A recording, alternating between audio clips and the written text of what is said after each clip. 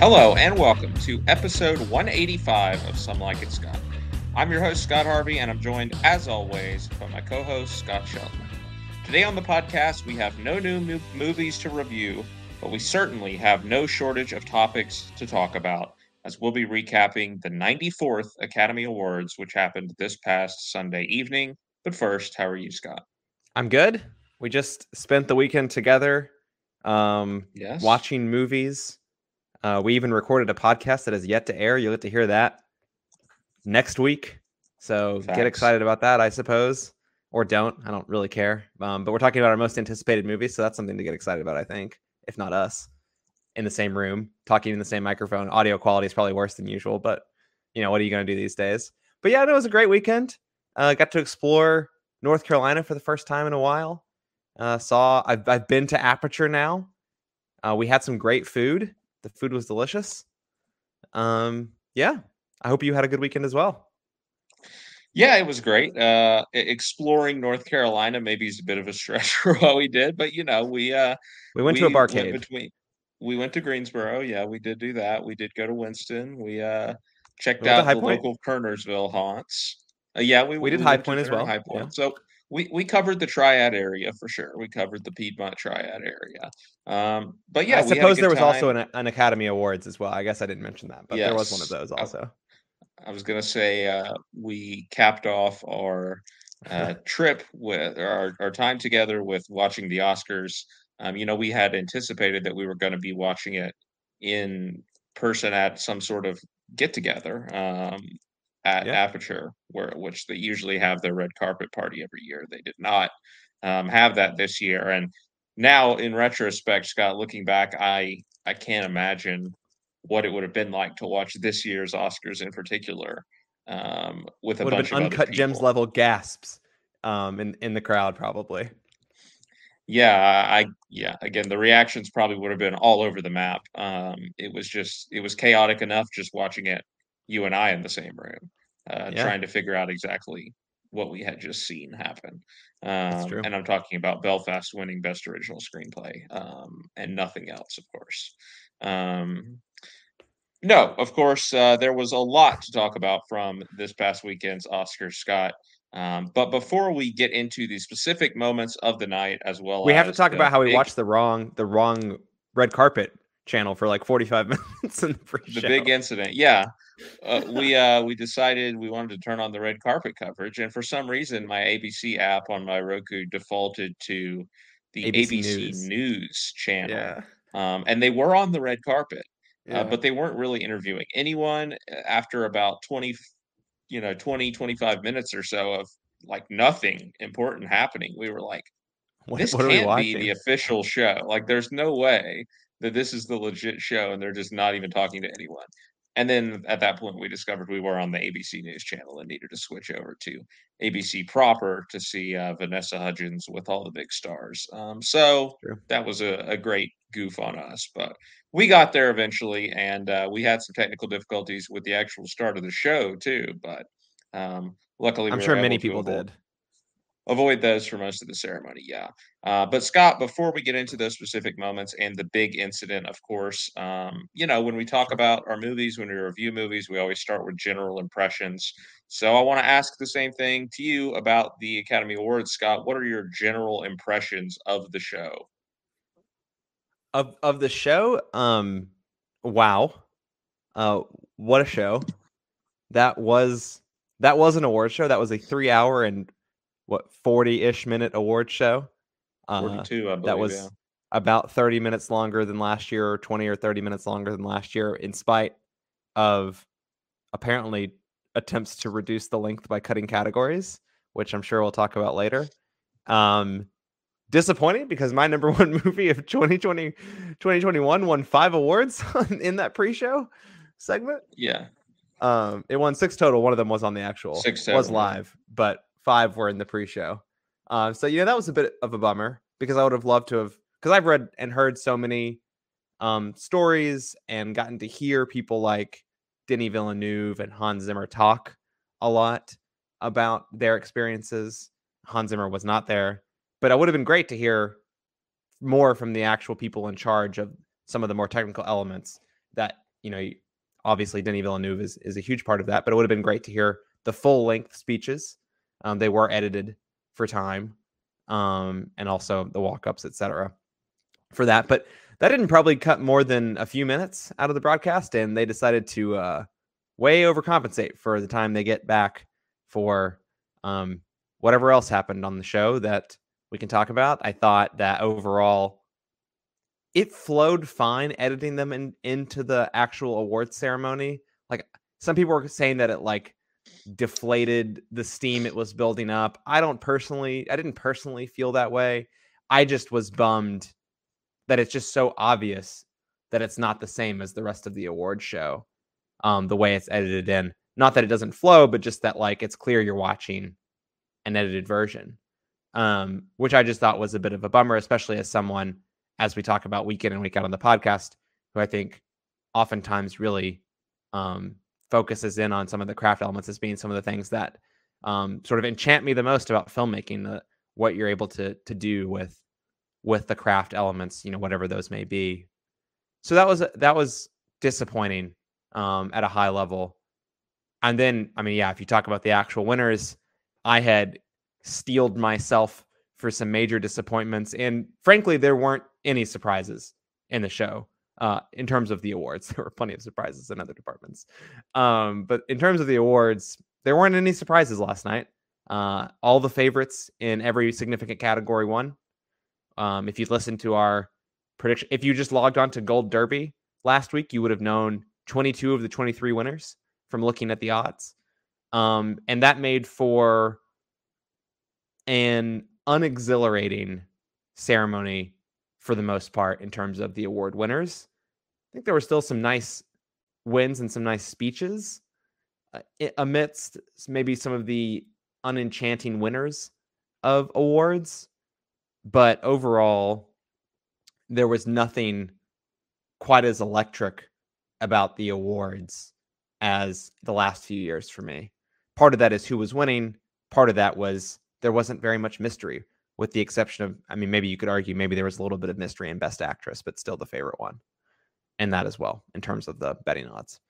So I think disappointing approach to shortening the ceremony that did not work, combined with unenchanting winners for me, for the most part, meant that I felt like this award show really fell below the standard that I would hope for something like the Academy Awards.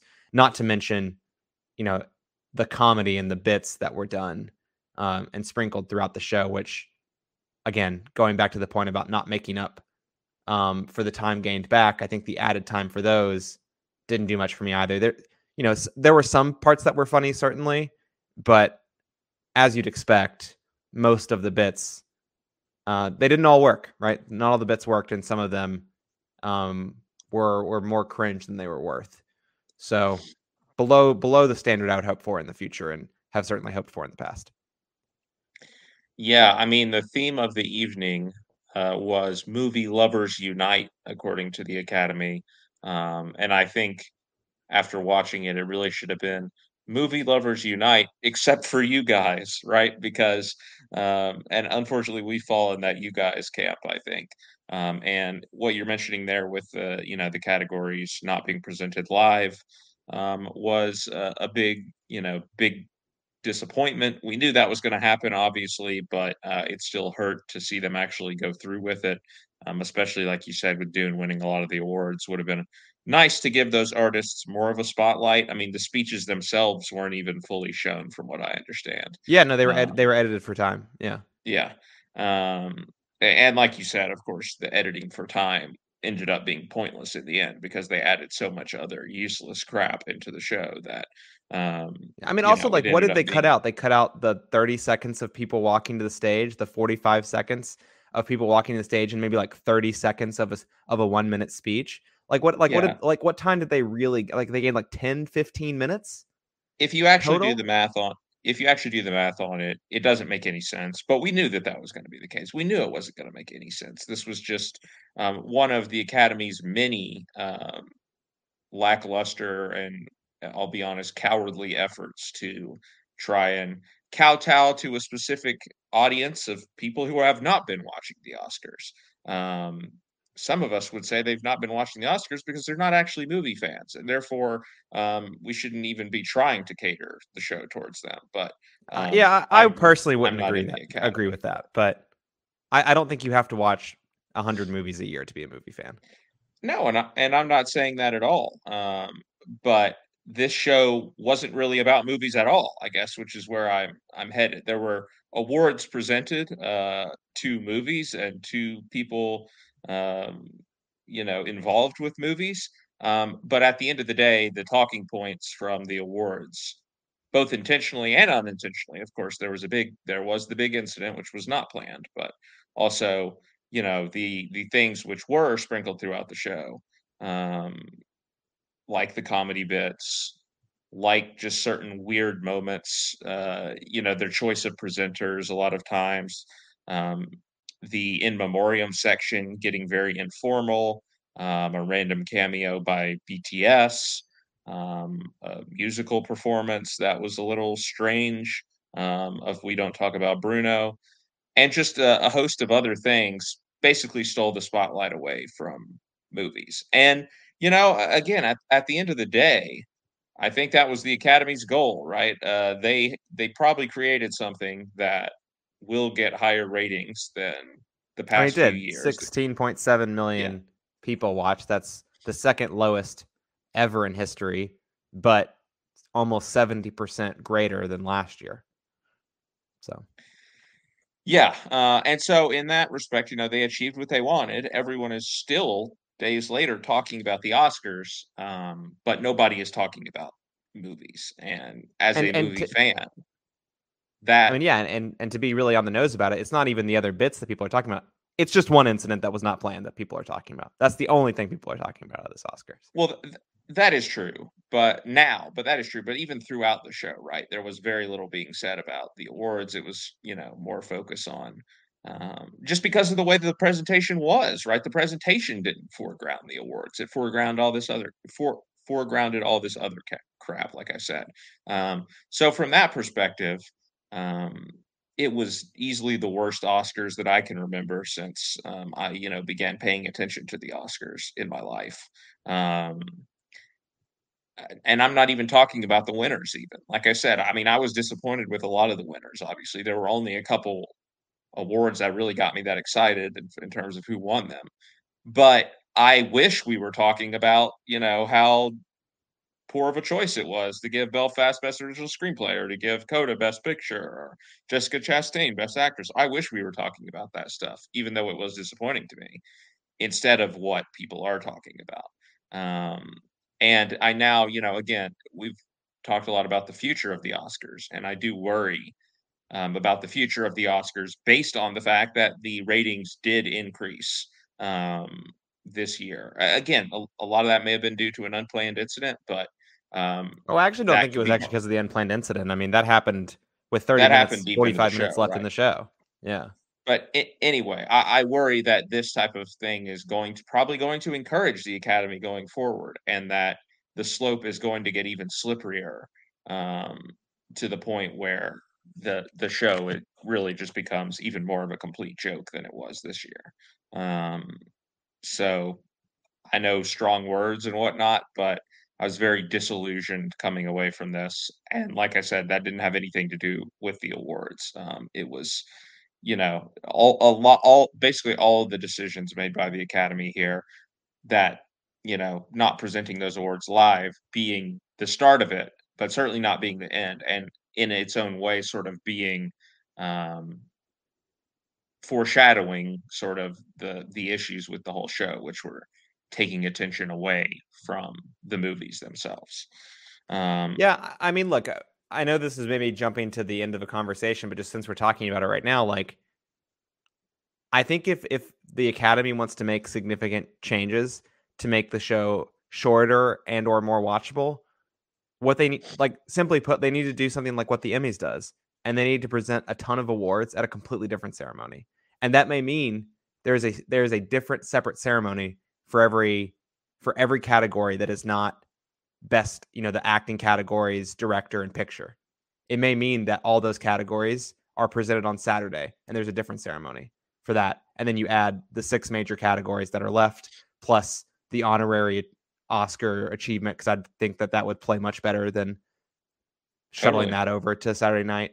And then everyone's still going to be complaining, but they're not going to be complaining any more or less than they already are about what you did this year. Like that way, like you can air a second ceremony, you can make it free to stream online, whatever. Like I don't know if some network would pick it up.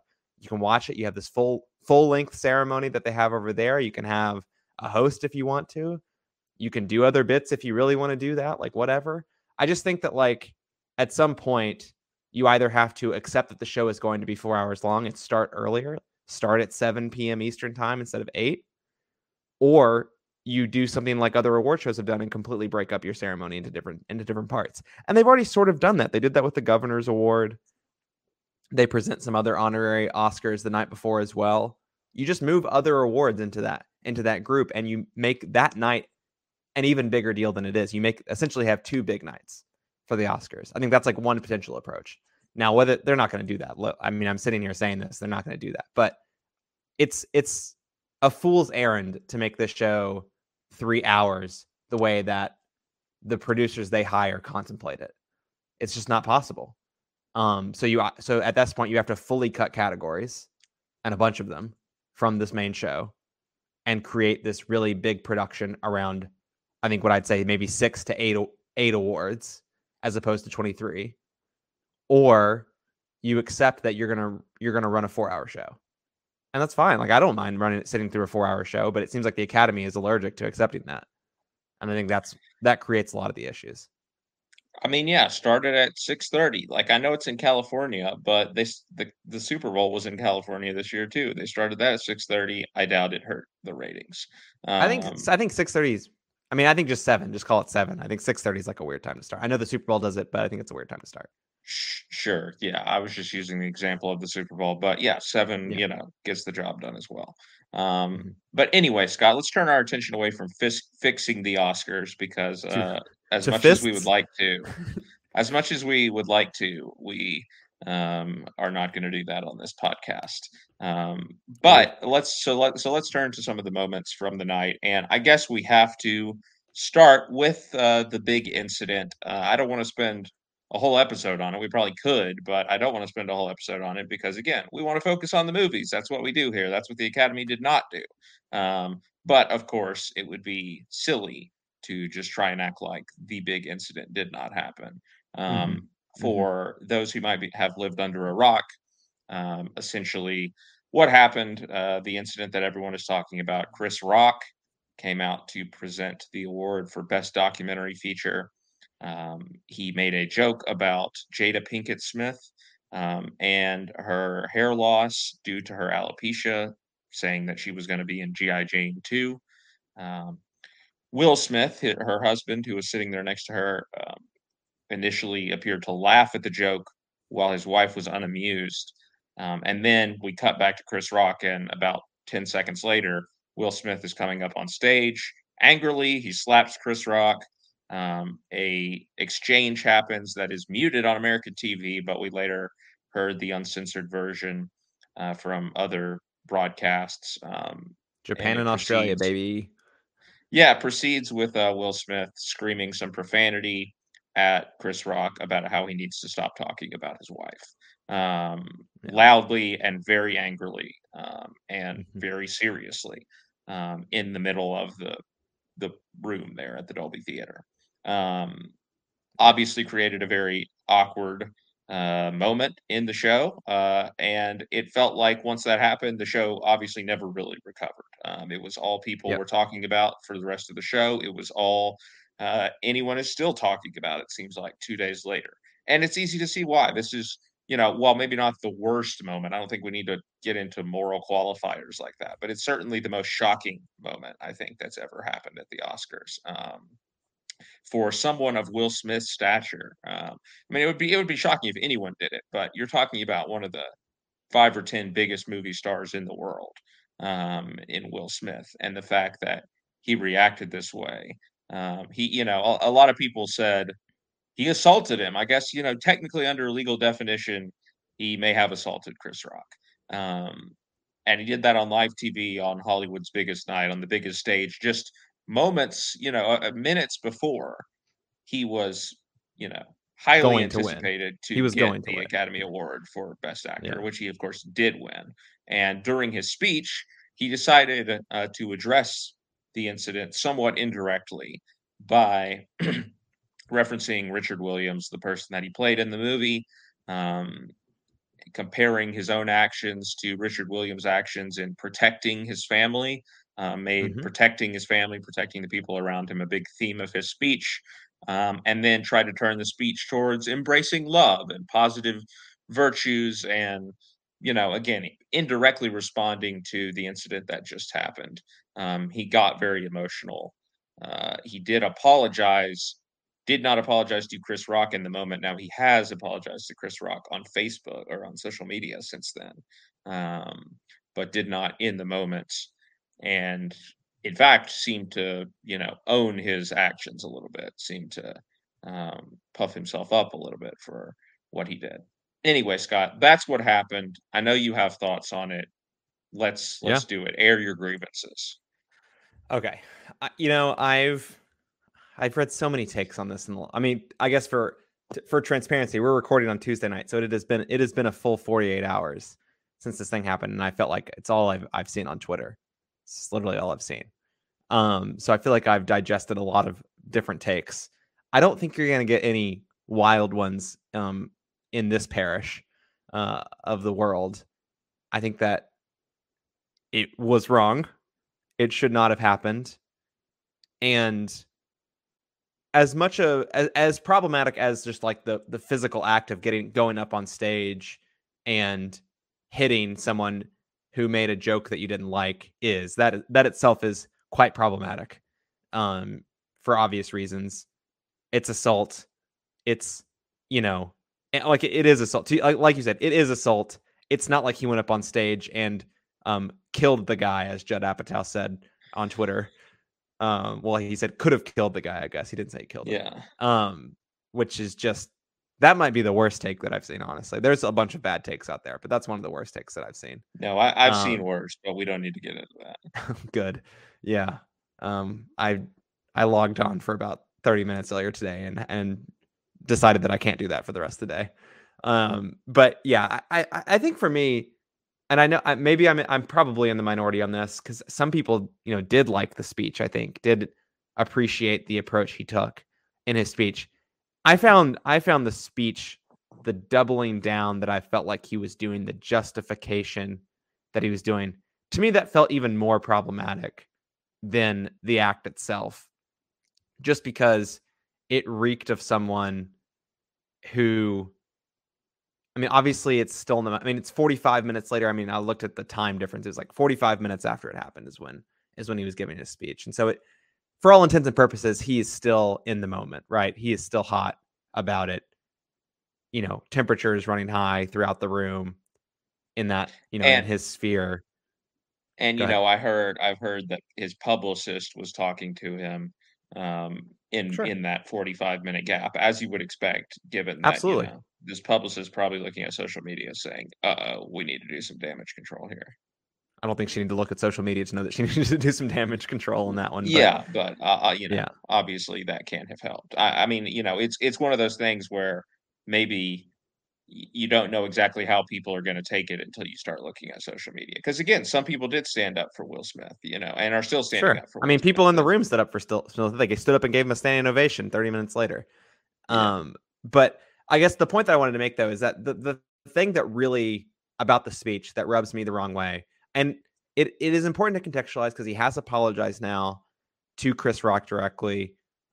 It seems like he's been able to we haven't heard him speak live since he has calmed down about it, right? Like he's released these statements that I'm sure are heavily passed through every publicist and media person that he has on his team, et cetera, et cetera. But the thing that I just found really problematic in the moment is the particular flavor of the language he was using, saying things like, love makes you do crazy things. I was called by God to protect my family and to protect the members of the cast, talking about Anjanou Ellis, Sanaya Sidney, etc. Women specifically in the cast. He's not protecting John Bernthal, things like that. I thought it was, you know, reasonably coded sexist language that he was using. I thought it was deeply problematic, talking about how love makes you do crazy things. Like, that is, I mean, he sounded like someone who you would associate with domestic abuse. Be like, oh, I just couldn't control myself. Love just made me do something crazy. Obviously, that's not the situation that happened on stage, but using that sort of language and thinking those thoughts, just, I mean, I find that deeply disturbing personally. And I think more so than anything else is what drew my attention and I think detracted the most in my, summation or my assessment of his character. So I think it's one thing to be in the heat of the moment, do something you regret. I've done that. We've all done that. And it's one, and he could have easily gotten up on there and been remorseful, apologized, etc. He did apologize to everyone except Chris Rock at the time. And like you said, he has now apologized to Chris Rock. But I think it was that level of doubling down and the specifically coded language that he was using in his speech that just, I mean, it really irked me. I found it really uncomfortable. And I think not that it was possible to move on from the incident at that point in the ceremony, but it just, I feel like it ratcheted it up for me even more that particular moment. And, not everyone's going to agree with my perspective on this one, but it's one of those things that I just can't get out of my head. I feel like the specific language that he was using. Yeah, Scott. I mean, I think, this is obviously very controversial. There's people all over the map on this, but I think we're Sure. on the same page here. And, as with a lot of these big controversies like this, I think a lot of things that people would tell you are competing ideals can all be true. Absolutely. Number one being Chris Rock probably should not have made that joke, right? It He was made a a bad joke. It tasteless was not a joke. good joke. And I say that as someone who tends to be pretty liberal when it comes to comedy, right? Like, I think we should be, comedians should have a pretty open berth, pretty wide berth to, touch on topics. I think that's what can make comedy great sometimes, is that it can take something shocking or hard to talk about or controversial and make it easier to talk about. Make it funny. So I don't say this as somebody who gets easily triggered by, comedians going blue or whatever you want to call it. But the joke was in poor taste. He should not have made it. I think that is certainly true, and I don't argue with the people who were saying that. Um, I also think it is true that, and you kind of said this as well, that we kind of need to stop clutching our pearls about the actual act of the slap itself.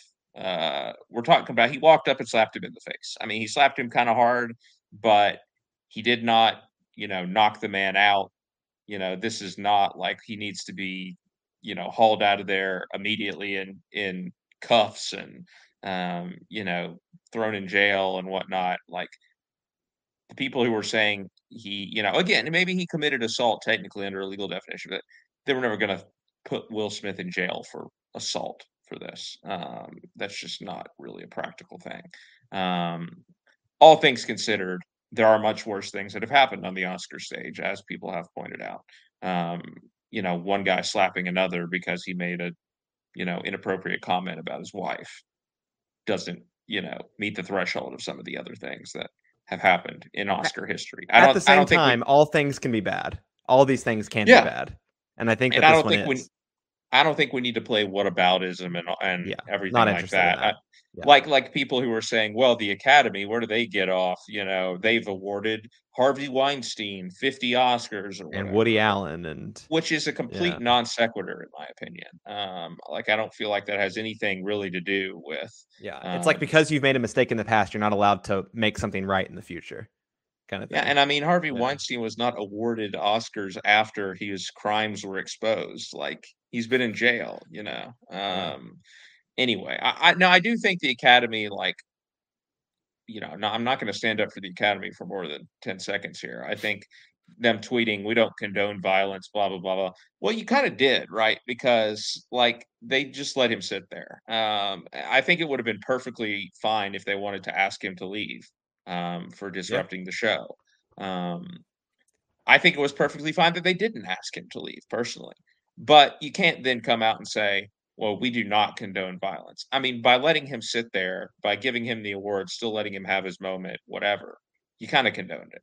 So the And all the, Academy I love all the like the we couldn't organize and come to a decision fast enough. in They had 40 minutes, minutes. They had 40 minutes to come to a decision. yeah, so dumb. Yeah, I mean that was a classic case of the Academy just like we want to see how the discourse shakes out first, and then we're going to issue our statement on our Yeah. side of things based on where it seems like people are trending. But yeah, I mean overall, Scott, I totally agree with you. Again, those things can be true, right? That we don't need to be clutching our pearls like this was some heinous, shocking, vile thing that happened that Will Smith did, or that Chris Rock's joke wasn't inappropriate. It was. But at the end of the day, Will Smith's reaction, I think, is the thing which is the most, disappointing about this whole incident. Will Like you Smith's said, reaction, to be clear, was the worst part of the incident. The yeah, joke was bad. Will Smith's reaction was worse. absolutely. Like you Yeah. said, the act itself was bad, but then the speech,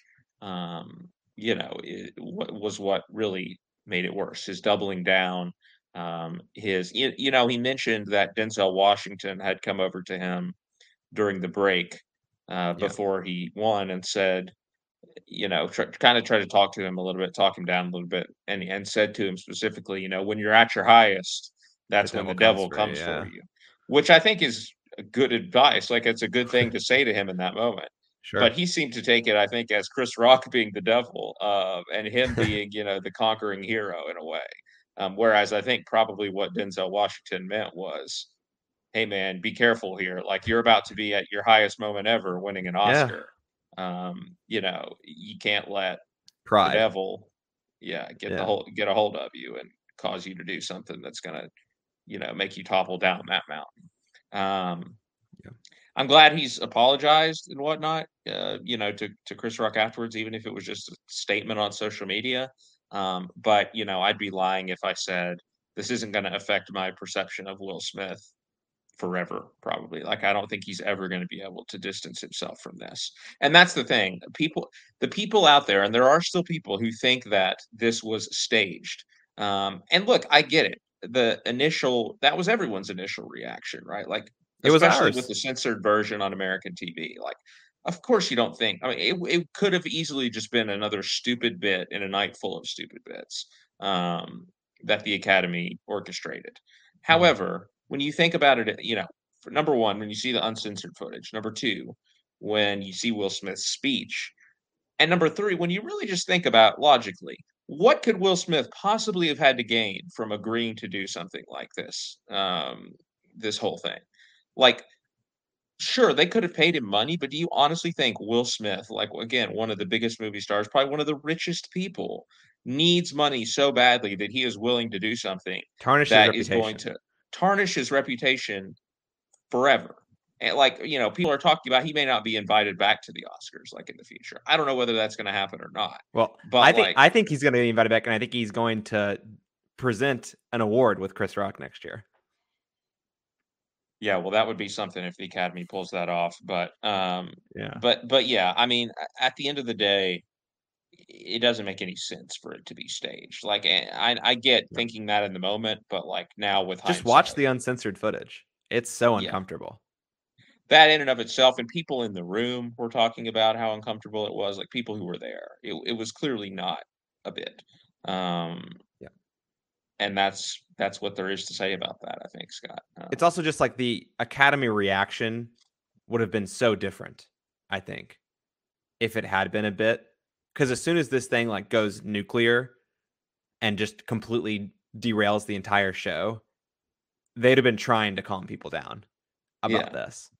And instead they just had no idea what to do. Like they would have had a planned reaction to this thing, right? Like it just seemed like pure chaos, honestly, in the aftermath of it. And that certainly wouldn't have been the plan if that happened. yeah.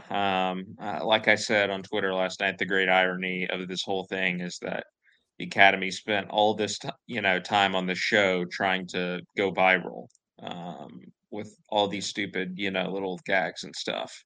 And the thing which actually made it go viral was basically the one thing they didn't plan for in the night. Um, Sure. Funny how life works out like that. But, that doesn't mean the Academy is not going to take credit and say, well, here's what the people want. We're going to give them more cage matches next year. I mean, that might be a little bit of an exaggeration. Um, but Well, you're again, it probably went right. Like, viral, but it didn't. I think I saw it spiked 600,000 in the last 30, which is a lot of people, right? But like on average, there was 16.6 million people tuned into the broadcast. So in the grand scheme yeah. of things, it didn't drive up viewership that much. It'll be interesting to see if viewership goes up next year. Everyone watching just in case someone gets gets slapped Yeah, and down that's on the again, Oscar stage. But that's what I worry about for the future is, trying to recreate something like that, like not spontaneously or whatever. The I don't think they're Oscars, gonna recreate that. not recreate that actual thing, of course, but I don't know, try to create some other like semi-viral moment where you're questioning, was this real or was this fake or whatever, and even doing things like you said, like having Will Smith and Chris Rock come out and present something together. I think could be part of that. But anyway, Sure. anyway, that is Slapgate. Let's talk about some movies, Scott, Sure. because Zack Snyder's Justice League, is that the best place to start? live or not, there were 23 Oscars that were handed out on the evening. And I guess we should start with the big winners. Number Sure. one, the biggest winner, not necessarily in terms of quantity, but in terms of quality of its wins, was Coda. Coda taking home the prize for Best Picture, one of three Oscars. It also won Best Adapted Screenplay and Best Supporting Actor for Troy Kotsur. Scott, if you go back just a few weeks on the podcast and listen to us talking after the SAG Awards, I'm sure we could probably be easily clowned by what we were saying about Coda's chances to actually win Best Picture. Sure. And maybe we deserve it to some extent, but this just really came on so late in the game. I think it was a lot about the campaign. They ran a very good campaign.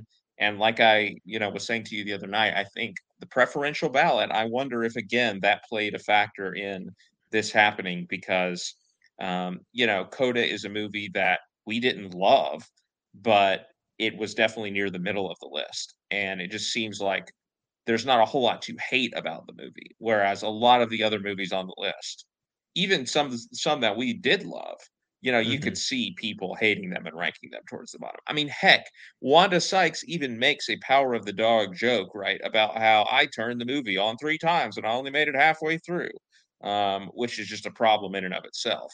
That joke was that they felt that was appropriate to make that joke on the show, but It wasn't the only also, time a no one watched this movie joke appeared on the broadcast.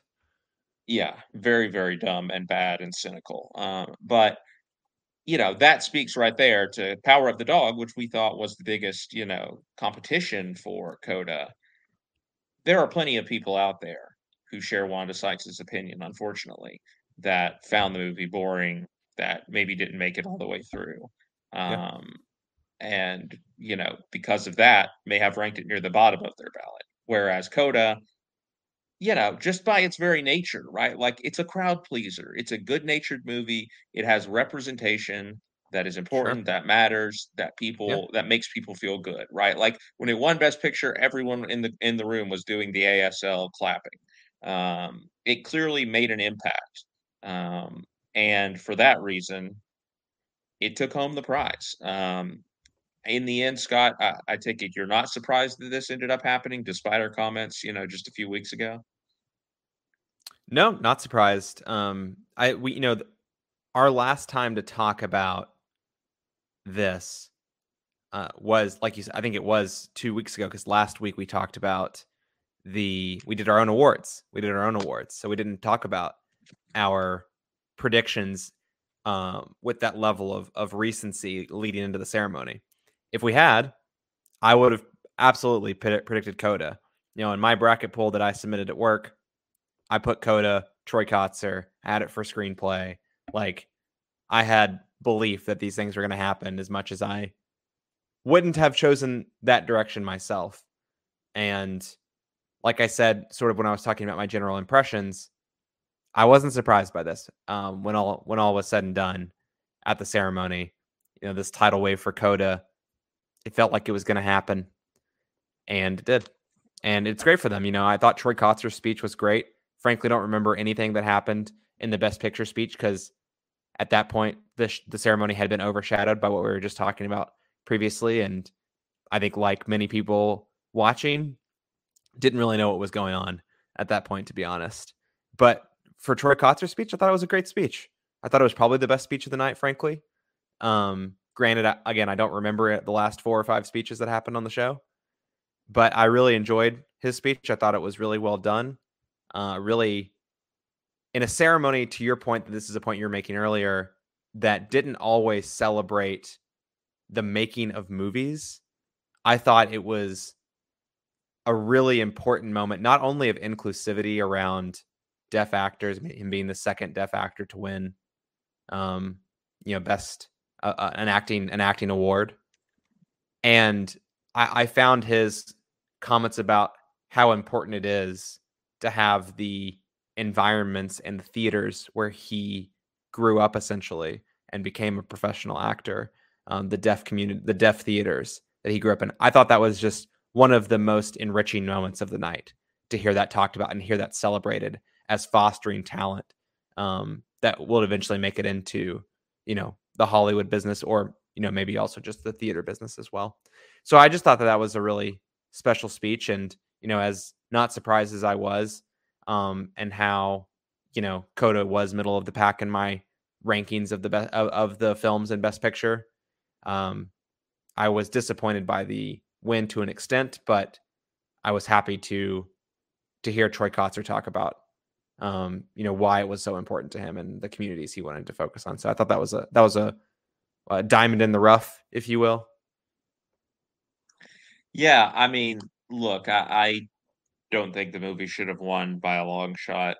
Um, and I think it's kind of crazy that, when you think of all the coming of age, you know, family dramas like this and whatnot that we've had over the past decade or so, that this is the one that that breaks through and win Best Picture. Seems kind of crazy when you think about it because it's not close to being the best one. With all that being said, this is not a Green Book, level disaster. Yeah, It's like you said, it makes you feel good to see this movie win. sure. Um, in some ways, seeing it win is very similar to just the experience for me of watching the movie itself, right? Where, um, you kind of roll your eyes a little bit at some parts. It's not necessarily the best at what it is doing. Sure. But you still feel good because of the representation, and what it clearly meant to all of them. Now, I've said this a few times, but like, I don't think that's everything, right? Like, I think the representation is important. I think it's something that you take into account to some extent when evaluating the films, but um, at the end of the day, I still think the Oscars, in particular, need to be about objectively what was the best movie, as close as we can to being There's no objective. objectivity. It's people Sure, voting on movies. there probably isn't, but I still think the Oscars need to be the ones which are trying to be the, you know, establishing what quality is. And I don't think that just because the film features the type of representation that it does, just because it's a feel good movie or whatever, just because everyone, nobody hates it, again, to my point earlier, that doesn't mean it's the best picture of the year. It I wasn't don't the think best it won picture. because no one hates it. I don't believe that. I think that Well, I think it played. contributed. I think it again. Yeah, I think it contributed for sure. I'm not saying it was the whole reason either, um, but I think it was again a combination of things of the representation people really liked, the fact that it makes you feel good, it's a crowd pleaser, and the fact that it's a hard movie to hate to go along with that. Um, I think we're probably a lot of you put those things together in a blender. I think a lot of that was the reason for Coda's surge in the end, rather than people saying, "Oh, hey, this is actually the best movie in the pack." Um, I guess Unfortunately, I'm having a hard time connecting the dots a little bit. I do think that many people, Many people in the Academy probably put this as their number one movie on their list, saying that it was the best movie of the year. Like, I believe that. I 100% believe that. Yeah, I guess it's just a matter, but again, it's just a subjective difference on what we consider to be best, I guess.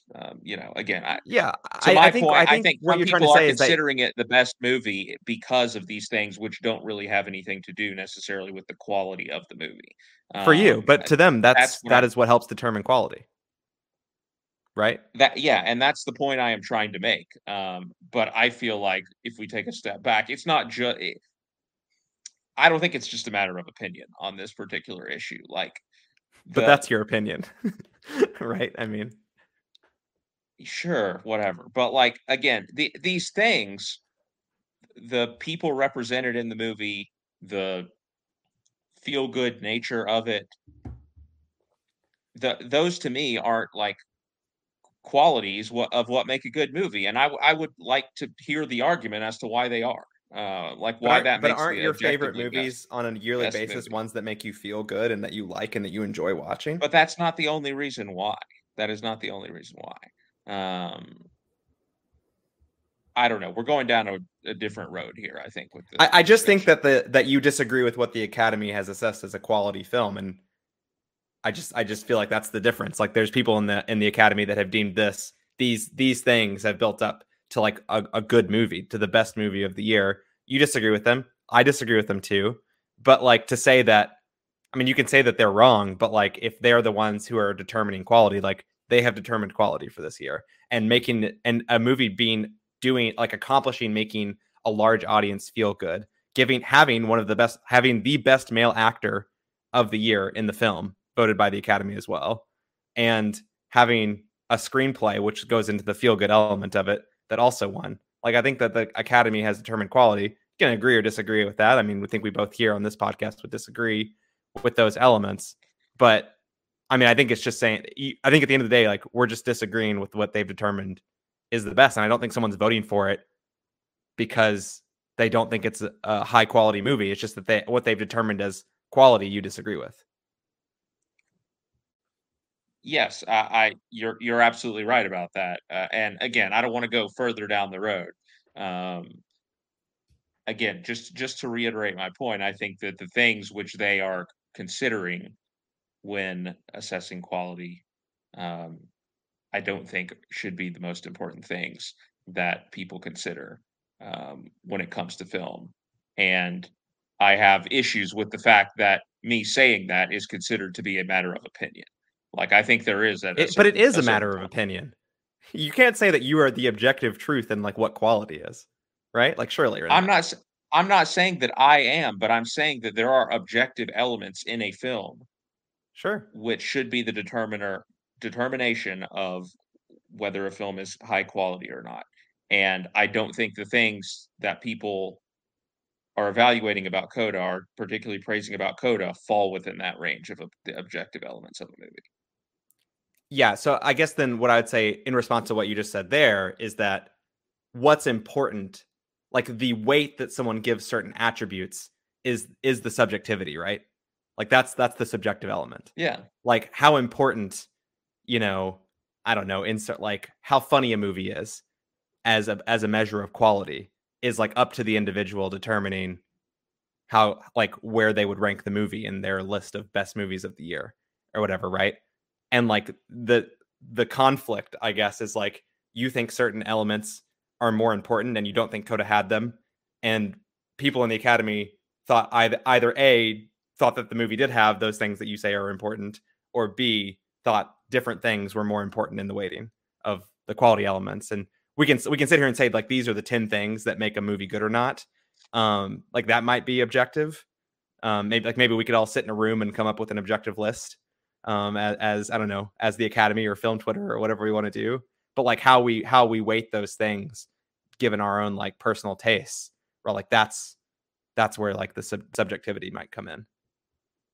sure. Yeah. And again, Coda is not a bad movie, certainly. I liked the movie, but when you put it alongside something like Drive My Car, for example, which was also in the category, Yeah. um, again, maybe I'm just looking at things from a one-sided perspective, and it's all subjective. Like, I don't see how you could not say that that was a better film from a quality perspective. Um, Yeah, and but I what I do I think know? again, I think that's where it's like I would agree with you. I think it's a better film quality perspective. You've stated that you feel it's that way. People in the Academy did not feel that way, and if you had a conversation with them, I'm sure they could explain to you why.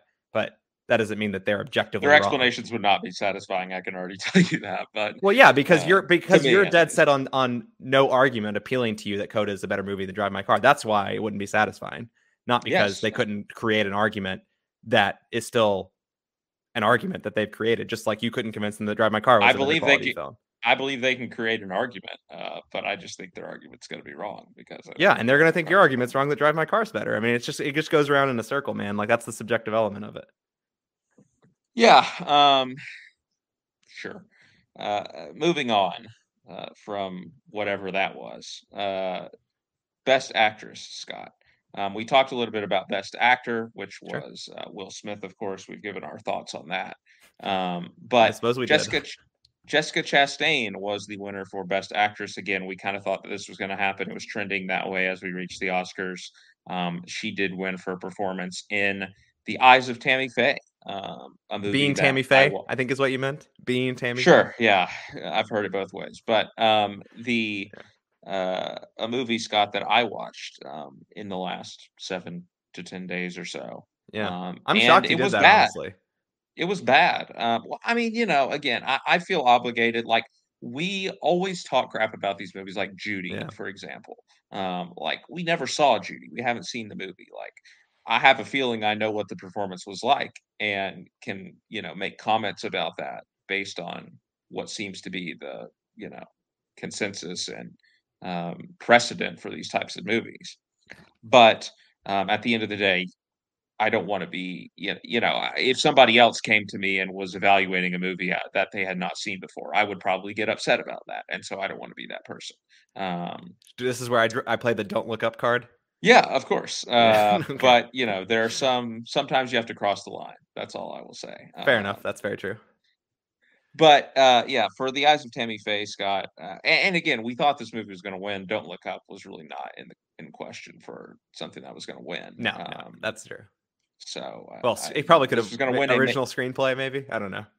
a major category. Yeah, I guess, it had a slim chance, but Jessica Chastain wins. I don't think the performance was great. I probably would have ranked it fifth out of five in the category, if I'm being quite honest with you, Scott. And it Sight really just unseen, I would have rated it fifth out of the five. yeah, continues the trend of you play a real person, you do an impressive physical transformation, right? And you win the Oscar. Nicole Yeah. Kidman played a real person too, and so did Kristen Stewart. Hmm. But Jessica Chastain had the most significant physical transformation, right? Some people were saying she was unrecognizable. I don't really think she was unrecognizable, but again, a matter of opinion.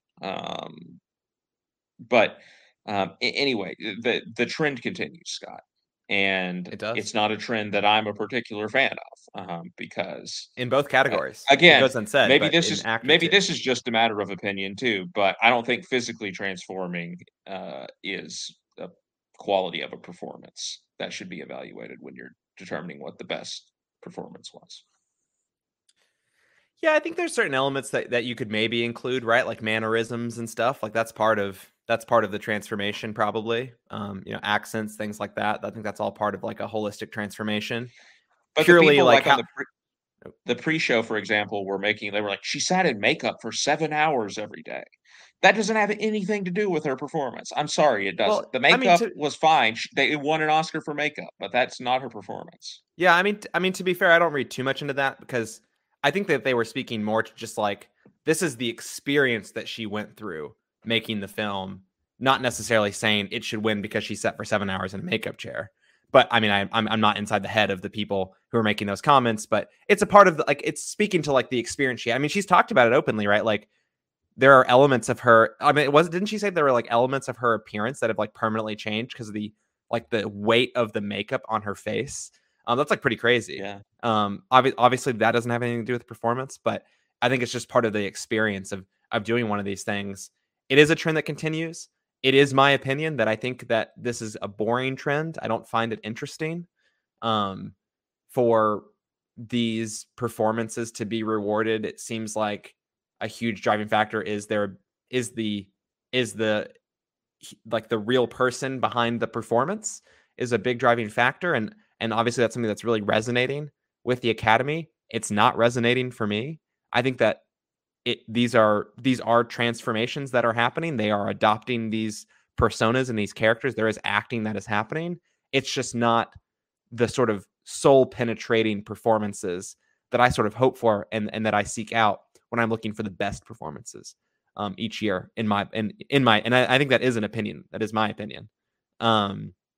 Yeah, like you said, and I agree with you. I think that I would put this 5th out of 5. I haven't seen the film, so who knows? Maybe if I saw it, then I'd feel differently. But I certainly would have put Olivia Colman, Penelope Cruz, and Kristen Stewart, who also did play a real person, admittedly, as performances that I think really dug at my core a little bit more than what has been described to me as what Jessica Chastain is doing with this performance. And I felt similarly about King Richard, about Richard Williams as well, Will Smith's performance. So it's disappointing. I don't find it to be an interesting trend. I find it much more interesting that what Olivia Colman, for example, is doing with someone like Lita in The Lost Daughter. Part of that, of course, is the character and the story that I find interesting as well. It's hard to separate those things, but she's able to embody and portray a character that I just found both the character and the portrayal, quite thought-provoking, I guess. Yeah, I can't say that Jessica Chastain's performance provoked many thoughts, if I'm being honest with you, when I was watching it. Yeah, Or at least not about the performance itself or what sure. was going on in the film. And I think she's a talented actress for sure and Yeah, has given great performances in the past. But this is another trend, right? Like Joaquin Phoenix, brilliant actor, wonderful actor, wins for arguably his worst performance, at the very least, the worst movie that he's been in. And the same can probably be said for Jessica Chastain, although she was in the 355 this year, so that may have actually been the worst movie that she's been in.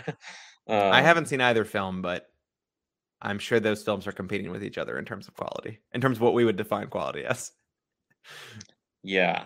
So, the actors, I guess as long as these people keep winning for these transformations, actors are going to keep doing them. And I hope Yeah. that they will find ways to challenge themselves in the future, but I'm not holding out hope.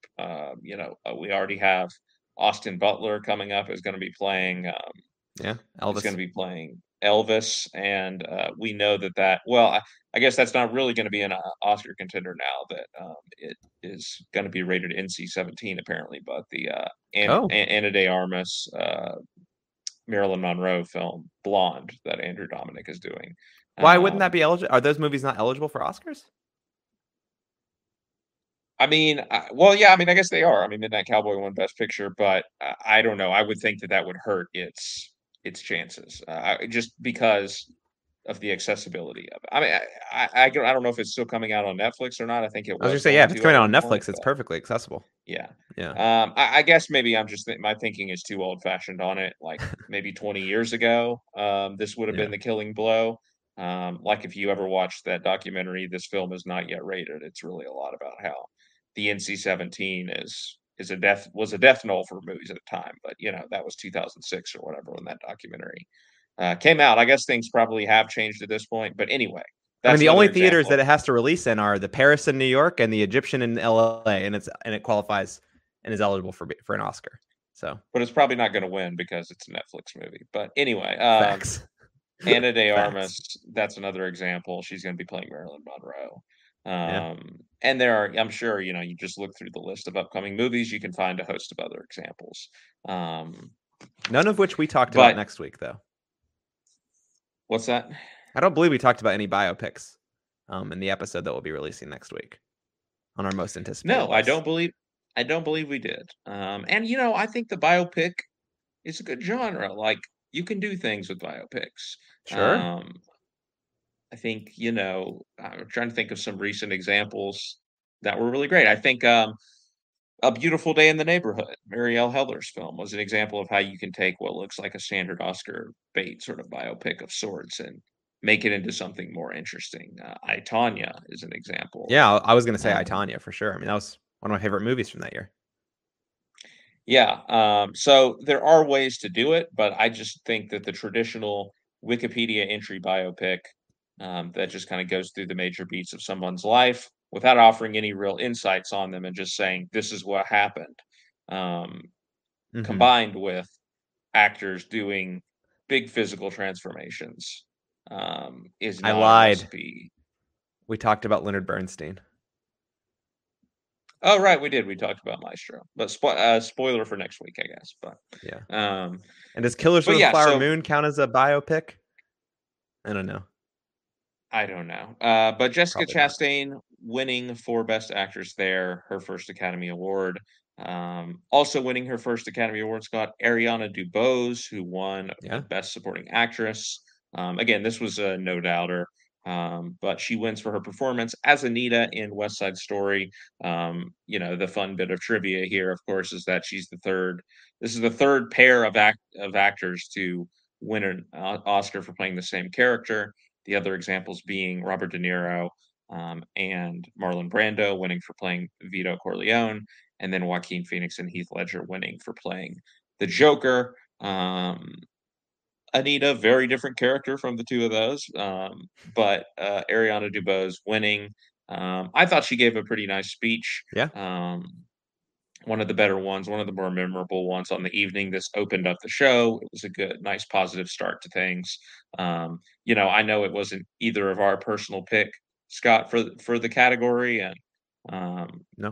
maybe it's probably unsatisfying when in the end, not because she wasn't good in the film, but like I said, it just feels like um, she didn't do anything new with the role in the way that, like, again, even you think about those examples I gave there, like Robert De Niro was playing a very different version of Vito Corleone, I think, in The Godfather Part Two. And the Heath Joker was Ledger and certainly different. I Joaquin mean, Phoenix, very different takes completely on different the characters. Yeah. Joker. Anita in both films, having watched them in close proximity, there wasn't like a whole lot of things that I can point to that, oh, Ariana DeBose really radically, um, refreshed this character. Would Um, you say that it's like this weird thing where it's not a performance that's based on a real person, but because the exact performance, more or less, had been done before, that it feels like it's of a similar ilk of something like Richard Williams or Tammy Faye Baker winning, an award being won for playing it. Like it kind of feels like a similar ethos in a way, right? Like you're sort of looking at what's happened in the past and you're performing it anew for whatever that's worth. It kind of felt that yeah, way to me. I think that is. I see your train of logic there. I mean, I certainly wouldn't rope it in with those performances, just quality wise. Like, I I do don't mean think to it's rope it in both great qualities. It's just like performances. the sort of trend Yeah, that we're seeing in real people, right? Winning something that's Academy familiar, Awards. right? Yeah, Ultimately, it's yeah, we that's a better way award to put it. something that's familiar. Yeah, And I don't want to circle back again to the best picture conversation, but sure. like I think at the end of the day, that's maybe really what I'm trying to say is Coda is not a movie that challenges anyone. And these performances that we're talking about, I don't consider them to be challenging for an audience. And maybe that's fine. Maybe there's people who um, Sure. appreciate who are fine with it not being challenged by their art. But personally, I find that to be a very sort of sad and depressing way to look at art is I just want to watch things that make me feel a particular way that I already know that are not going to expand my viewpoints on anything. Um, like that's the reason I come to movies in a lot of ways is um, to watch something that is going to broaden my horizons, make me think about things that I haven't thought about before, make me see things I feel like I've never seen before.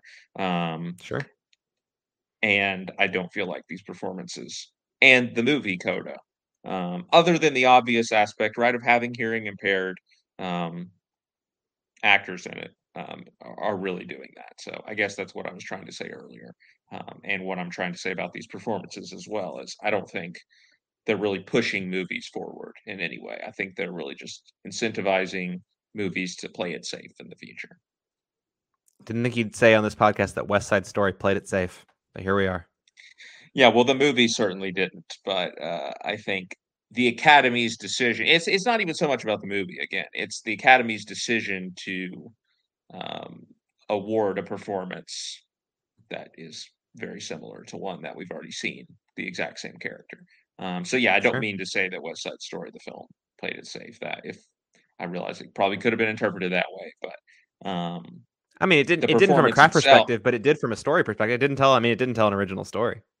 yeah, You can make an argument. the performance itself wasn't challenging, Sure. but the movie, I think, itself was compared to the original. The changes it made, It the was new interesting. visual stuff that's being done in the movie, it was interesting. It Yeah, was I mean, the something thing is, like, different. I definitely hear what you're saying and agree that, like, I sometimes I come to movies to be challenged, but oftentimes what I want is I just want to be engaged, right? Like, maybe that's a different way to put it for me that works. Like, I want to be interested in what I'm watching, right? Like, that's a lot of the time, like, that is what I want. That can come in, like, that can mean so many different things. Like with Dune, it's like I want to be engaged. I want to be interested in the craft that's I'm seeing in front of me.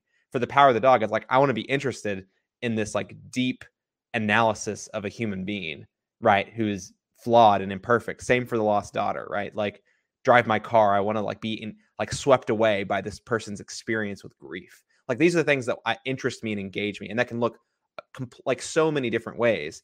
And I can see where some people might be really swept away and engaged with something like Coda in its representation, in the way it really dives deep into two communities. One, this fishing community, and on the South Shore of Boston, and two, the hearing impaired community. Like I can see how people would be more or less interested in that story based on what you're looking for. And I think that it's just like it's like this really broad category. And to bring it back around to Ariana DeBose, totally hear what you're saying around like the performance, the specific character is not one necessarily swept you away and engaged you or interested you like other entries in this category might have. Yeah, and I mean, I think what you're describing is like for me at least, the best versus favorite dichotomy, right? And I could totally see, like, for me, I totally understand someone saying Coda is one of their favorite films, but I have a tougher time. I obviously have a tougher time from this episode, seeing how somebody can get to the place of saying Coda is the better film or is the best film because I think an essential element of that is that it is doing something challenging or interesting. But anyway, um, moving on, Scott, The Power of the Dog, which we have talked about there, which I would consider a challenging film, did take home one Oscar, and that was for Best Director, Jane Campion. Another award that we expected. I mean, I don't even really need to say that because, like you said, every award pretty much went as we expected on the night. But Jane Campion wins her second Oscar, her first for directing. She is only the third woman to win an Academy Award for Best Director, following Chloe Zhao and Catherine Bigelow. Um, but she wins here for The Power of the Dog. Scott, any thoughts on this win? I think we both ranked her in our top 5 for Best Director this year. So Yeah. even though I might have gone with Hamaguchi myself personally, like I certainly don't have any problem with this. Yeah, I think it's hard to say who would I have got. I mean, like maybe I mean, who did I take as best directors? I don't even remember. It's so long ago. Villeneuve, yeah. Probably Villeneuve. Yeah. I mean, yeah, direct like Hamaguchi certainly would have taken in adapted screenplay. I think it's a bit of a coin flip here for director here for me, but in Campion, I think she probably was the best, or if not tied for the best, in the category. Or I guess the reverse. She's it's fair to say that she won this one. It certainly was relieved that she did win. I think between like this is one of those categories that I'd like probably worked myself up a little bit to think that maybe she won't win it. Best Actress was another category where I'd worked myself to say maybe Jessica Chastain won't win this when the ceremony was happening, and I just goofed myself on that one. Shouldn't have done that. But yeah, I don't really have much to say. She made an incredible film. I think you can really see her eye for the camera, for the lens, for the characters, and almost everything that you do. And she got an incredible result out of her cast and her technical departments, in my opinion. So bravo, well worth the award in my book. And I just wish Denis Villeneuve had been nominated. Yeah, and this does continue the trend of the Academy being really diverse with its Best Director winners. A white man has not won this award in quite some time. Like I think Tom Hooper legitimately might be the last one who won the award for Best Director. But we've had some Hispanic men win this, and we've now had two straight women win the award, I think which is great. Giselle was probably the last white man That's to true. win. Yep. He Yeah. was. That is fair. But he's the only this has one. been He's the only one since Tom Hooper in 2010 to have won. Yeah. This has been the best category in terms of recognizing diverse artists, but also very, very talented artists at the same time. Sure. Which is really what we're asking. Recognize the best people in the categories, and when you do that, more often than not, you're going to have diverse representation there. It's pretty remarkable. I mean, I just find it. I mean, you make this point. This category has been so strong in terms of diversity, but I felt like the Academy has struggled in so many other departments to recognize diverse films and filmmakers and craftspeople. It's like it just feels so weird. It's like why this category in particular? I mean, there's so many kinds of diversity. I don't want to like pigeonhole that into race or sex even. I mean, we saw that diversity this year with Coda, no doubt. But it's just weird that it so often seems to be director, at least most commonly. Yeah, I don't know that I have a good explanation for why that is, but I would like it if that rubbed off on other categories, I guess is what I'm saying. But sure. Yeah, there you go. Jane Campion, Best Director. Scott, we also mentioned Coda winning Adapted Screenplay. Original Screenplay went to Belfast. Kenneth Branagh winning his first Oscar. Move on. I don't think there's really anything to say here. It was disappointing when you consider a couple of the movies that were in this category. We talked about it when we talked about the nominations, right? Like these two categories arguably were the most, besides director maybe, up for debate, most competitive categories in terms of really strong nominations. And to end up with the fourth or fifth best in the category on both counts. That's the hardest pill to swallow in terms of it's tough awards. To swallow. Yeah. I mean, ultimately, I made the joke up front, but ultimately, I do think Belfast's win for original screenplay is maybe the thing of all the wins that irks me the most when you consider that, in particular, the worst person in the world was right there. Again, I personally would have had Licorice Pizza. I'm at the top of the hill too, but if you read the blind Oscar ballots, it was very clear that was not going to happen. So, I mean, I guess in a similar note, like for me, I think Coda in some ways is worse just because you had Drive My Car, Dune, The Lost Daughter, and The Power of the Dog as the because other of what it was category. Again, I don't have a problem with Coda's screenplay. I don't even really have that much of a problem with Belfast screenplay, but there's just like, especially in the adapted screenplay category, just like 4 of the best screenplays of the year, in my opinion, in that category. Like definitely 4 of the top 10 screenplays of the year. And you take Coda, which again, I don't have any problem with, but it hurts when they nominated the right people and didn't select one of the people who was right for the category. Yeah.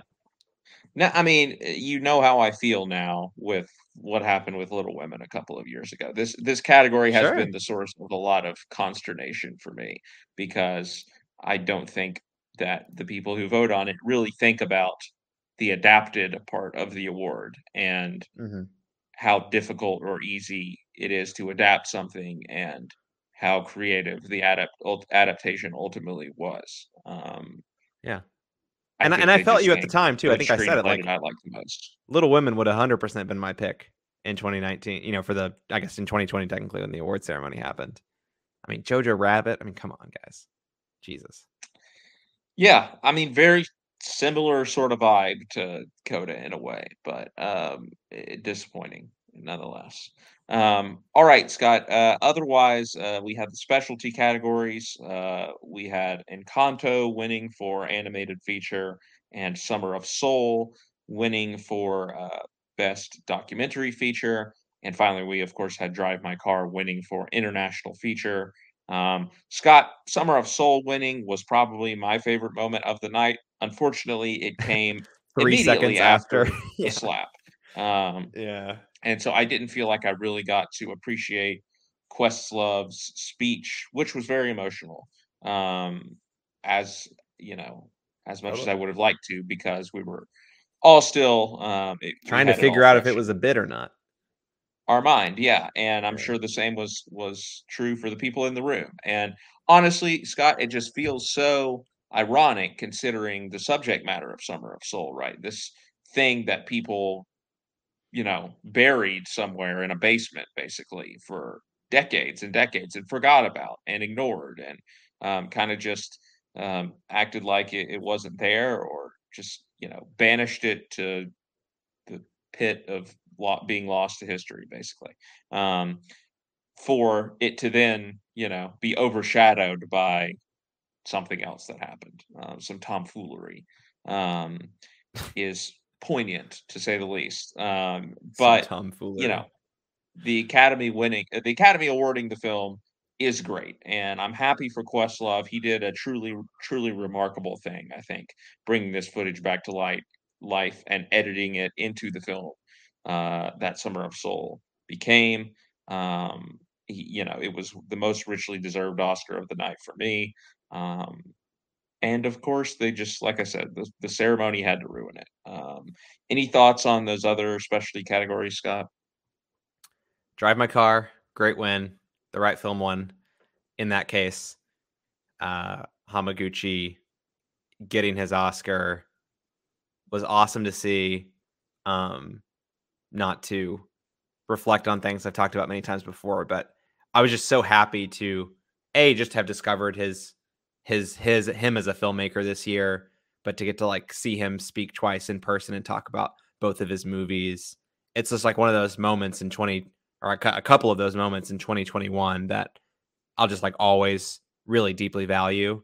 So getting to see that rewarded and getting to see sort of like the jubilation, that level of emotion, not something that I've ever seen from him, in the few experiences that I've had with him. Um, that is like one of those quintessential Oscar moments. It's exactly what you're talking about with Questlove, right? Like that's the Oscar moment that you really want to latch on to and remember. Hundred That we percent. didn't get enough of, which is a shame. And I think it was, I mean, frankly, I think it was a bit of a weak year in animated feature, but like even in Kanto winning, like I think that was, might we have selected something different? Maybe, sure, but like it's worthy amongst its nominees to win that award. So like I was happy to see that as well, and it obviously meant a lot to the. Do they award the producers on animated feature? I always forget if they award the director or the producers on these things. But regardless, Yeah, I think it's producer. regardless, people, I think these specialty categories, not to say they were the best wins of the night, although they might have been, to each their own, but they created Oscar moments that you want to latch onto, that we were talking about earlier with Ariana DeBose or Troy Kotzer in their speeches. Like, even if you don't love the win necessarily, like they create these moments that are memorable. And unfortunately, there weren't enough of positive, memorable moments out of this ceremony. Yeah, not at all. Scott, I think another positive was something that we've talked about along the way, but Dune winning 6 Oscars, it did win the most of Oh yeah, any film by a big margin. yeah, Basically doing a sweep of the technical categories. Again, it didn't win for hairstyling and makeup, or costume. for costume design. Yeah. But otherwise, it kind of ran the gamut there of the technical categories. Most of these presentations were, again, edited from the pre-show ceremony. And But and to go back around to that point too, because I know I mentioned it at the outset, But just coming off of talking about memorable Oscar moments, it feels like the editing, right? Like the editing for time, etc. Like you can say whatever you want about, oh, like no one cares about these awards, no, whatever. Like you can say whatever you want. I'll disagree with you. That's fine. But what I think that is, I really do feel like is indisputable is that when you edit these speeches for time and you abbreviate these moments, you're never going to get a memorable Oscar moment like we were just talking about out of those, right? Like they had it won 5 awards in the pre-show, and the 6th award, Hans Zimmer wasn't there in person to receive the award because he's on tour right now. So it's just like a huge, for me as my favorite film, like I mentioned already from 1,000 times from 2021, winning 6 Oscars and not getting really to have a single memorable moment out of that. I'm thrilled that it won 6 awards. I'm not complaining, but it's a bummer that I don't have like, I can't see like, oh, like the sound designers, like what an amazing speech that was. And that's like a memorable Oscar moment that I can latch on to. That I just feel like that is the sour note that this ceremony leaves me on. Or is like the kind of sour note that I think has left a lot of people with, that sort of underlines the disappointment overall of the show.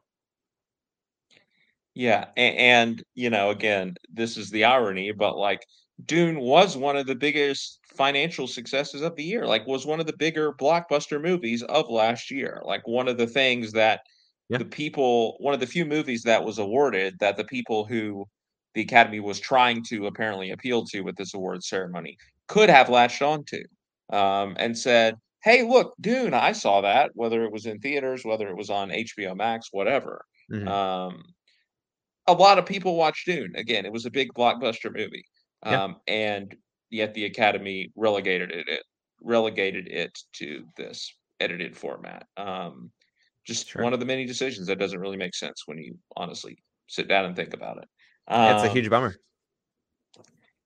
It is also a huge bummer, I guess, Scott. Although kind of morbidly funny in a way was these Oscar fan favorite moment and the most cheerworthy moment, right? These were other Yes. failed attempts by the Academy to kowtow to the social media audience, I guess. These were all voted on Twitter. Um, Supposed to vote for the fan favorite movie of the year, as you would if it was the People's Choice Awards or something. Um, and then the most cheerworthy moment, I guess, in movie history, but there were just all these really random choices. Yeah, I didn't really understand it. And the most cheerworthy moment went to Flash enters the Speed Force Yeah. from Zack Snyder's Justice League. Again, maybe quite predictable when you consider how passionate the Snyder Bros are, but this might have been the only good thing the Snyder Bros have ever done is getting the Oscars to hopefully abandon this idea because of how much of a joke it ended up being.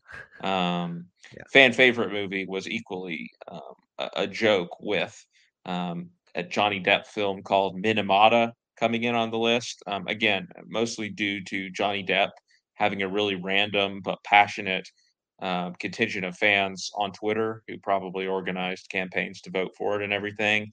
Minamata coming in ahead though of Spider-Man: No Way Home, right? Like the biggest movie of the year by a long shot. And also Cinderella making the list. The movie that was widely panned by critics, and I think when it I all haven't comes down to spoken it, to was a probably single person who enjoyed watching Cinderella. And like I yeah. know I quite a think few it was people who have watched it. that's what I was going to say. I mean, it was clearly a joke that anyone voted for it. Like, I don't even think it was a result of like, oh, Camila Cabello fans or whatever. I'm sure there are some of them out there, but like, I think that this one was firmly voted for as like, we want to troll the Academy, Yeah. and that worked. And then again, the Snyder Bros winning with Army of the Dead coming in at number one um, on the fan favorite movie. Again, not a movie that people loved either, but that Snyder fans were effectively able to hijack this entire thing like we all saw coming, and expose It's it for the stupidity that it was. yeah, the funniest slash worst part of this is now all of the Snyder Bros on Twitter talking about how Zack Snyder has won 2 Oscars. Um they think a Twitter poll is the same as an Oscar, I guess. I saw Well, a particular thread apparently, that it involved a Drew McWeeny tweet that like a bunch of Snyder bro reply guys got into. That was just particularly baffling. Um, pretty morose stuff, I think. if you go to the page on IMDb, it is listed on the award section of the page, but um, for whatever that's worth. Yeah, it's stupid. And again, it was one of the it was one of the efforts in the night to, try to capture that social media audience, that viral audience. We Sure. had BTS, like I said, they just randomly showed up to talk about a movie from Spider-Man No Way Home, or moment from Spider-Man No Way Home. No, they talked about their Um, favorite animated films. but anyway, yeah, BTS, I mean, obviously BTS has the BTS army is like the biggest thing on social media, obviously. So, obviously they're just trying to throw them out there. Again, it was just like, here, isn't this something that people like? We're just going to have you look at this, right? Here's BTS. Don't you like Yeah. BTS? Don't you love them? Weird Um, 2-minute interlude we didn't need. Yeah. Agreed. yeah. And the performance of We Don't Talk About Bruno, which again, counterproductive. Again, it doesn't make any sense when you think about it. Like, this is one of the biggest songs of the year. Forget that it was, in a movie or whatnot. Like, it was just one of the biggest songs, period, of the year. And they just decide to cut out a whole part of the song that people enjoy and insert a rap about the Oscars from Megan Thee Stallion. Like, take the thing that people enjoy about the song and make it about the Oscars, something that the people who like this song probably don't care about. A song that wasn't Just nominated, bizarre. which you haven't mentioned A yet. song that wasn't nominated. Yeah. Exactly. Um, just bizarre. And then, they honored a few movies that were celebrating anniversaries, but like Pulp Fiction, for example, was one of the movies that Yeah. was celebrating an anniversary. It was his 28th anniversary. Again, another attempt of being like, Pulp Fiction is a movie that people love. Here you go. We're going to do this. Which at least it was about the movies, right? Like, at least they were trying to do something related to movies. Sure. But like it's condescending, is Yeah. what I'm saying. It And then comes they, off as condescending. and they couldn't figure out how to integrate the Bond retrospective moment with the live performance of No Time to Die. Like, I don't understand Yeah. how they couldn't figure out some way. I mean, look, I get it. Live and Let Die by the Wings, banger of a song, sure. But like, you're performing a Bond song in the show live, and you have a Bond montage, and you can put those things together. But Scott, then we wouldn't have gotten to see a drunken Rami Malek doing whatever he was doing when he introduced that No He Time to still Die could have done that performance. and still pierced my soul in a way that I'll never recover from through the camera. Yeah, I had forgotten about again, that until just now, Scott. Thank you for reminding me about that. oh, you're so welcome. Condescending is definitely, I think, a good word for this ceremony, and a word that people have been using ever since they tried to do that best popular film thing, Sure. a few years ago. Um, just not really understanding what people like, and just trying to give people the most baseline thing that, um, oh, again, Pulp Fiction, people love this. BTS, people love this. Um, Sure. Not giving people enough credit, not giving movie fans, people watching this thing, enough credit to actually appreciate the content of the award show itself. But what do I know? It's a TV show, I guess, ultimately. Well, it's a Um, live event. They need to yeah. have the Well, they producer of certainly the wanted to make Grammys. it more of a TV show this year. Um, any thoughts on the hosts, Scott? I didn't think that they were very good.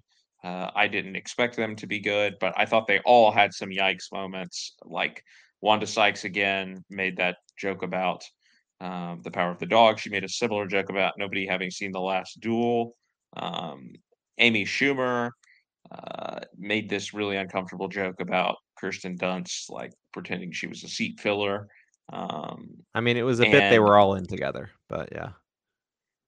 it was, but it was like it was again in poor taste, and like it wasn't funny. Like, I don't understand. Like, it just wasn't funny, and it could easily be misinterpreted in the way that it was I misinterpreted. was gonna say it Um, definitely was misinterpreted it based definitely on Twitter. was, but Yeah. it's bad humor. Like, it's just bad humor. Sure. And bad humor sometimes has the negative effect, not just of being not funny, but like being misinterpreted in this way, to being disrespectful when I'm sure that When wasn't it's the not. intent, but No, it's not even it wasn't eh, the intent, it's literally not what happened.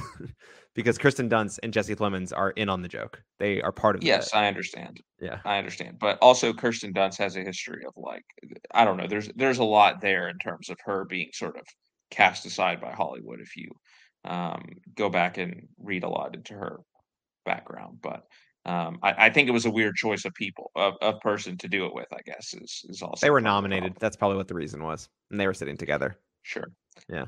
And then Regina Hall had a very uncomfortable bit where she was feeling up some male actors on the stage. I don't Josh think we're Brolin and really Jason saying Momoa. anything Yeah. more about that. Yeah, and talking about other actors who were not there, but abstractly commenting on how attractive they were and whatnot. Again, I don't think we need to say too much about it and why it was inappropriate. It was. Anything else, Scott, on this dumpster fire of a show?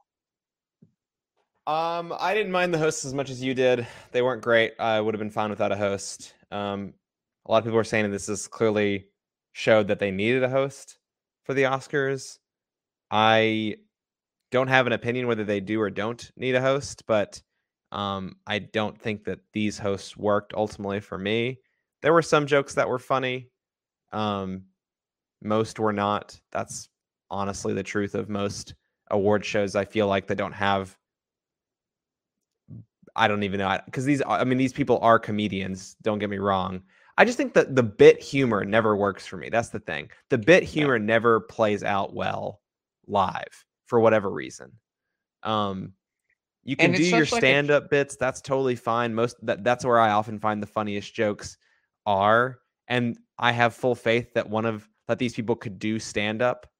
But like, unfortunately, most of the time in the show where they are relevant and presenting, there is some stand-up at the beginning, but most of it is bit humor, and I don't think that it plays well at the Academy Awards. It just doesn't. I don't think. I think it's not at all. yeah. Like, that's the type of thing you expect to see on, like, I don't know, the ESPYs or the Kids' Choice Awards or something like that. This we're talking about the Oscars here. Like, the Golden Globes doesn't do that type of stuff. The Grammys doesn't do that type of stuff. Like, it's laughable. It's like it's really just cheapening the whole thing. It always just comes out as awkward to me. I mean, granted, I've also someone who's generally enjoyed stand-up comedy more than sketch comedy. Essentially, I've always found that to be funnier than the than something like SNL skits. But you know, the production quality of these bits are not even SNL skit quality. Like they're not. um, and Well, recent SNL maybe. that's true. I haven't watched SNL in a while. Um, but yeah, I don't know. It doesn't work. I think I'm fine with them. I really don't have a problem with them having a host. But if this is what they're going to do with their hosts, it's just it feels like it's misguided to me. Yeah, the suggestion was made to have Lady Gaga host next year, which I actually thought was a great suggestion. I mean, yeah. I mean, she was one. We haven't talked about her, but like what she did on stage with Liza Minnelli presenting Best Picture. I mean, that was. I mean, that was That felt that like was an Oscars worthy moment. the actual embodiment of what Will Smith was talking about in his speech. Like, that was Yeah, actually that, not what Will Smith actually did. yeah. I mean, Um, that's just the level of like love that you want to go into your ceremony, right? To your point exactly. Um, and it's frankly just not the love that I often feel watching the Academy Awards. Certainly this year, I think it's true also of other years. This isn't a unique year. It's been a trend. There have been moments where that's been more present than others, for sure in past ceremonies. And this year was a low in that respect. But yeah, it's that level of like love and care and admiration. I think that you want to inject into the ceremony, and maybe that too much of that would come off as like overly earnest or campy even, but it certainly didn't have enough of that to even risk getting near that point. yeah, no, not at all. it was a nice note to end things on, I guess, because that was the last award. Obviously, that was presenting Best Picture was in Lady Gaga. Came out, so I think she could, strike the balance of being entertaining. She's obviously a incredible performer. Yeah. Knows how to work a crowd, knows how to be on stage, but also, at least it seems like from this, short moment here, would give the ceremony and the artists the respect that they deserve. So, Yeah. I mean, no, the truth consider is it no one again. wants to host nobody who's worthy of who would be good at hosting the Oscars wants to host the Oscars. I mean, that's just the truth of it. Like, they can't pay Jimmy Kimmel enough money to keep hosting the Oscars. It's very hard to come away looking good from it, I guess. But I think Lady Gaga could pull it off. But she would never sign up to host the Oscars. There's no incentive for her to do it. Yeah. Like, she doesn't need whatever sum of money they're going to pay her. It's not enough. Well, hey, Will Smith obviously needed whatever they paid him to punch Chris Rock. So you never know. He did it for free. I think they had to pay Chris Rock a lot to stand up there and get absolutely cold cocked. Yeah, if it was staged, I hope Chris Rock was, very, very heartily compensated for his role in a good smack. Getting his clock cleaned. All right, Scott, where can our listeners find you on social media? At shelton2013. I've mostly just been retweeting better takes about Will Smith stuff related to the Oscars recently, but hopefully we can move on from that now. Zoe Kravitz went off on Instagram. Go check that out. She did. How do you read that how do you interpret that, by the way? What is she, what's her angle? Oh, I think she seems to be very anti what Will Smith did. Okay, that's what I thought too, but I was yeah. No, that came across pretty clear to me, but I thought that they were like good friends though. That's what surprised me. I really don't know. But anyway, you can find me at Scarvy Dent on social media. You can also find our podcast online at patreon.com/mediaplugpods. Don't forget to support us over there if you can, even if you can't. Don't forget to rate, review, subscribe, do all of the things that you do on your preferred podcast app. And we hope that you'll be back for our next episode of the podcast. As we've already alluded to, we'll be counting down our top 5 and some change most anticipated movies of 2022. But until then, for Scott Shelton, I'm Scott Harvey. We'll see you down the road.